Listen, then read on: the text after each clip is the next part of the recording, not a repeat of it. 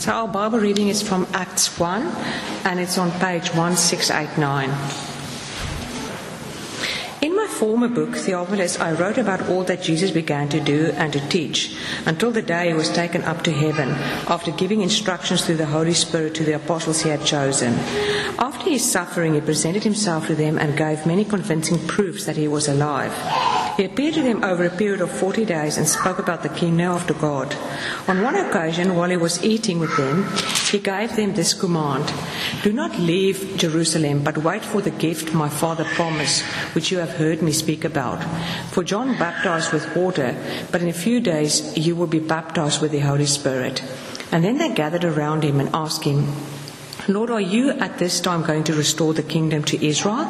And he said to them, "It is not for you to know the times or the dates the Father has set by his own authority, but you will receive power when the Holy Spirit comes on you, and you will be my witnesses in Jerusalem and in all Judea and Samaria and to the ends of the earth."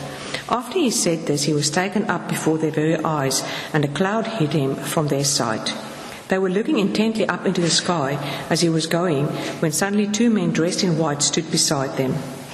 "Men of Galilee," they said, "why do you stand here looking into the sky? This same Jesus, who has been taken from you into heaven, will come back in the same way you have seen him go into heaven." Thanks, Suzanne.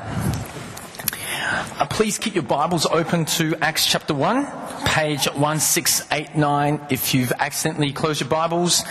Can I say a couple of things? Firstly, if you want to get into the book of Acts yourself in your own personal time with God, we've got these resources at the back pew there. They're orange. Please feel free to grab one of these orange handouts, which is a guide to helping you read the book of Acts over the next month or so. Also, we won't be having question time tonight, as we'll be sharing in the Lord's Supper together. Now, you may be wondering, why are we looking at the book of Acts this term?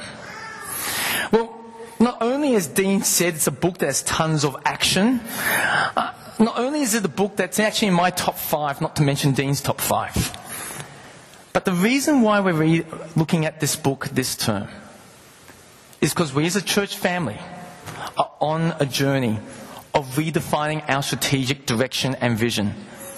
And as we approach Vision Sunday that's coming up next week, it's important to see what Jesus wants us to do as a church family. And the book of Acts will show us his vision that he wants for us. Well, before we get into God's word tonight, will you please join me as I pray? Let's pray. Heavenly Father, we thank you for your word, the Bible, that shows us your vision for our church family. Heavenly Father, please help me speak your word clearly tonight. And we pray that you will encourage, inspire, and empower us by your Spirit to be the church that you want us to be. And we pray this in Jesus' name. Amen. Over the last few years, there have been significant social movements that have come about to help certain causes. So 5 years ago, there was the Ice Bucket Challenge. And that's where a bucket of ice water was poured over someone's head, all in the name of raising money and awareness for motor neuron disease. Movember is another social movement where, for the month of November, men grow an extra eyebrow over their lip to raise money and awareness for prostate cancer and other men's health issues. And earlier this year, we've seen the anti-government movement that's happening in Hong Kong as Hong Kong citizens fight for democracy. Now, what is a movement? Well, it's usually started by a person who's got a strong belief or ideal, and there's a bunch of followers. And what we see here in the book of Acts is the movement that we're to be part of. The movement that's really worth joining. The movement that Jesus Christ started 2,000 years ago. Now I reckon as we live our lives each day with our normal routines that we do, it's easy for us to forget the significance of the movement that we're a part of, as it's not always front and center of our minds.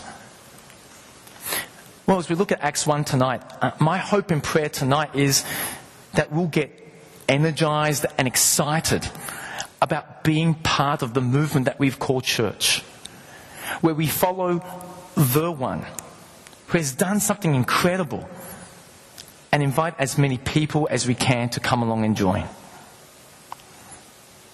Tonight we're going to see three things. Firstly, we're going to see an unfinished story.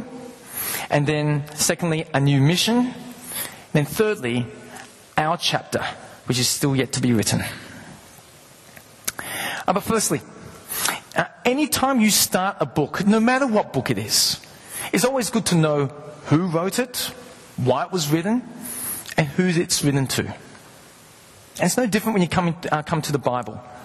And thankfully, Acts chapter 1, verse 1 gives us the information. Please read verse 1 with me. It says this. In my former book, Theophilus, I wrote about all that Jesus began to do and to teach until the day he was taken up to heaven. We see three things here. Firstly, there's a former book. So whoever wrote this book has written a previous book. And secondly, this book is written to Theophilus. And it appears that this author has written to Theophilus before. And thirdly, the previous book was all about what Jesus began to do before he was taken up to heaven. So presumably, this book is going to be what Jesus continues to do. Now we know that the author is Luke. And that first book, that former book, is the Gospel of Luke. Please keep your finger here in Acts chapter 1 and turn with me to Luke chapter 1 verse 3. It's on page 1589 in the Blue Church Bibles. So stick a finger there. Luke chapter 1, page 1589. And have a look at verse 3 with me. It says this. With this in mind, since I myself have carefully investigated everything from the beginning, I too decided to write an orderly account for you, most excellent Theophilus. Now, Luke wasn't an eyewitness, but he was a historian. And he carefully did his research and wrote an account about Jesus for his friend Theophilus. And the book of Acts is the second part of Luke's series, as it talks about what Jesus continues to do here on earth, even though he's ascended up to heaven. Please turn back to Acts chapter 1. And that's the thing, we see in verse 3, there's this time between Jesus' resurrection and the time that he ascended into heaven. And verse 3 tells us that's a period of 40 days. So there's this in-between time. Now imagine for a moment what it would have been like if you were one of those apostles who was spending time with Jesus during those 40 days. It would have been crazy. Jesus had been just raised from the dead. He's now talking about giving power from on high. And he keeps talking about the kingdom of God. So if you're an apostle, you're only expecting one book. You're looking at your watch and saying, okay, Jesus, come on. Let's wrap it up now. I'm waiting for my power. I'm waiting for this kingdom of yours. Bring it on. Now, why would they be thinking that? Well, to understand this, we need to get our head around what a Jew would have understood about the kingdom of God.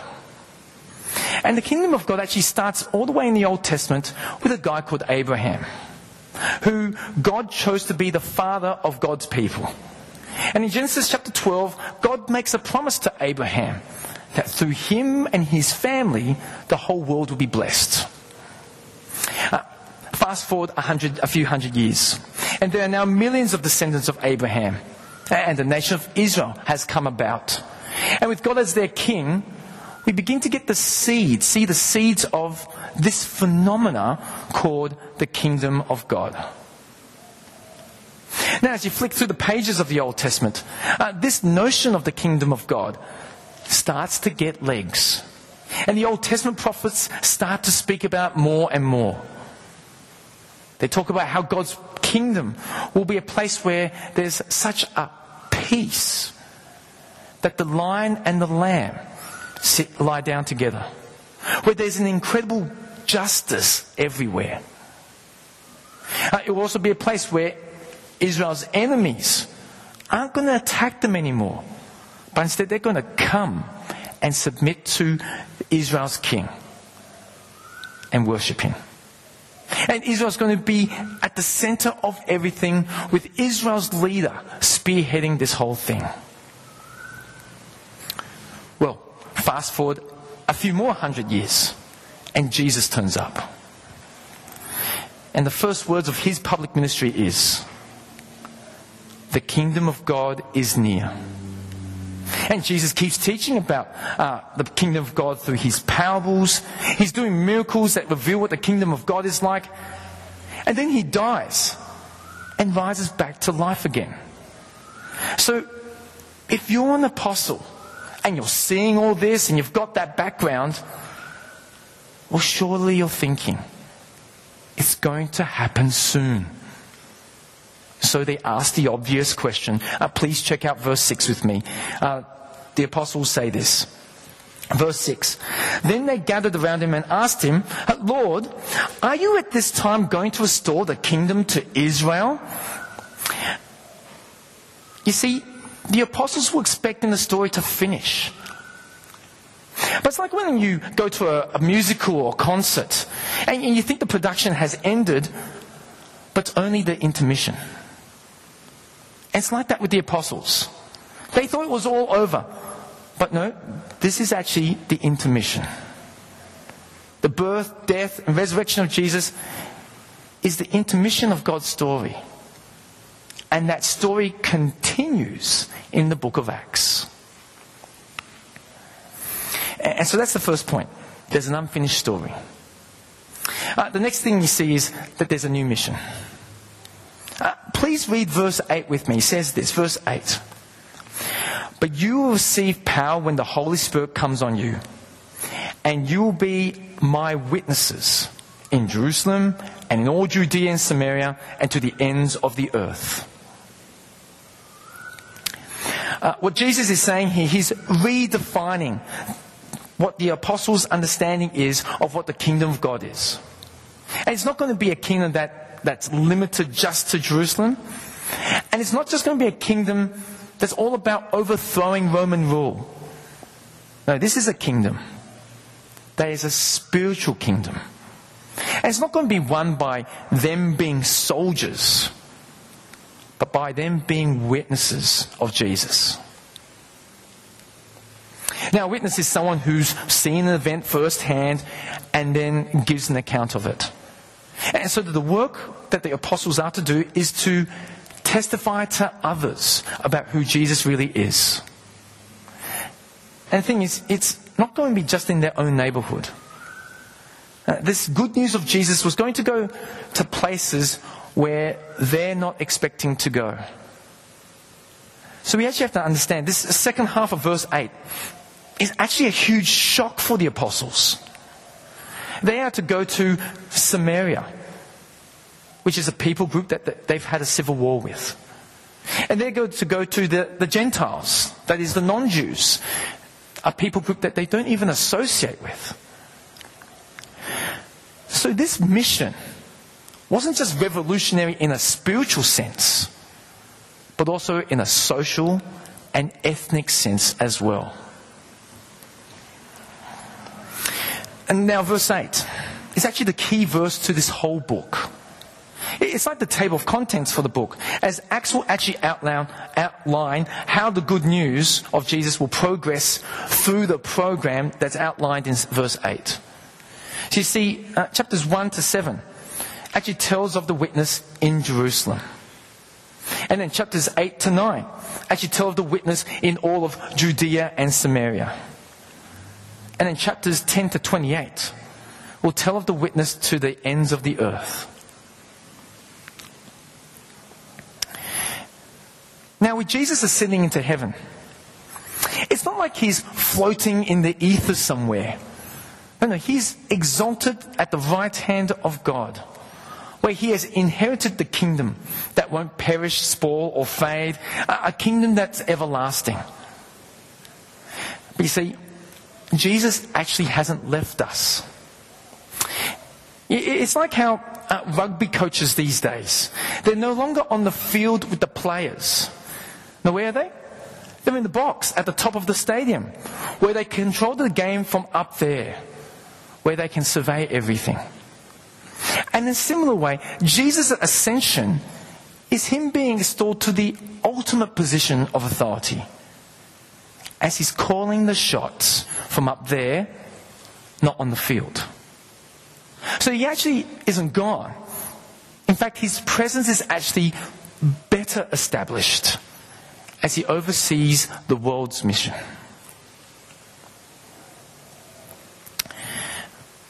Now we come to verses 10 to 11. And let me firstly ask you, have you ever had someone ask you a question where you know that question they're actually is asking is actually not the real question they're saying, but instead there's a point they're trying to make? Let me give you two examples, and you tell me if you can work out the point that they're trying to make. So check out this question. If someone asks this question, "Hey, wow, where'd you get that outfit?" What's the person really saying? Any guesses? I hate your clothes. That's right. I hate your clothes. They're basically saying, "Hey, are you seriously going to go out in public like that?" That's what they're saying. This next question actually happened to me quite recently. This question is, "Sir, shall I get you another coffee, or shall we bring you the bill?" What's the person really saying? That's right. They're doing that leave. They're basically saying, "Get out. You've been here way too long. I've got customers waiting." That's what they're saying. But what do you think the real question is behind the angel's question in verse 11? Please have a look at verse 11 with me. "Men of Galilee," they said, "why do you stand here looking into the sky?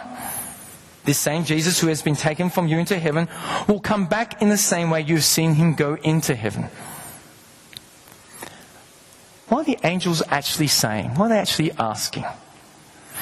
They're saying, "Hey guys, what are you doing? Hey, Jesus has given you your marching orders. He's told you what to do. In fact, he's going to come back, so you don't want to be caught napping when he does. So get on with it." That's what the angels are saying. And so the reason why Jesus has left his disciples behind, in a sense, is not because they can just sit on the deck chairs with a telescope to work out when he's coming back. No, he's given them a job to do. And the job they did sparked the movement that we're now part of. And that brings us to our last point. So, how about us?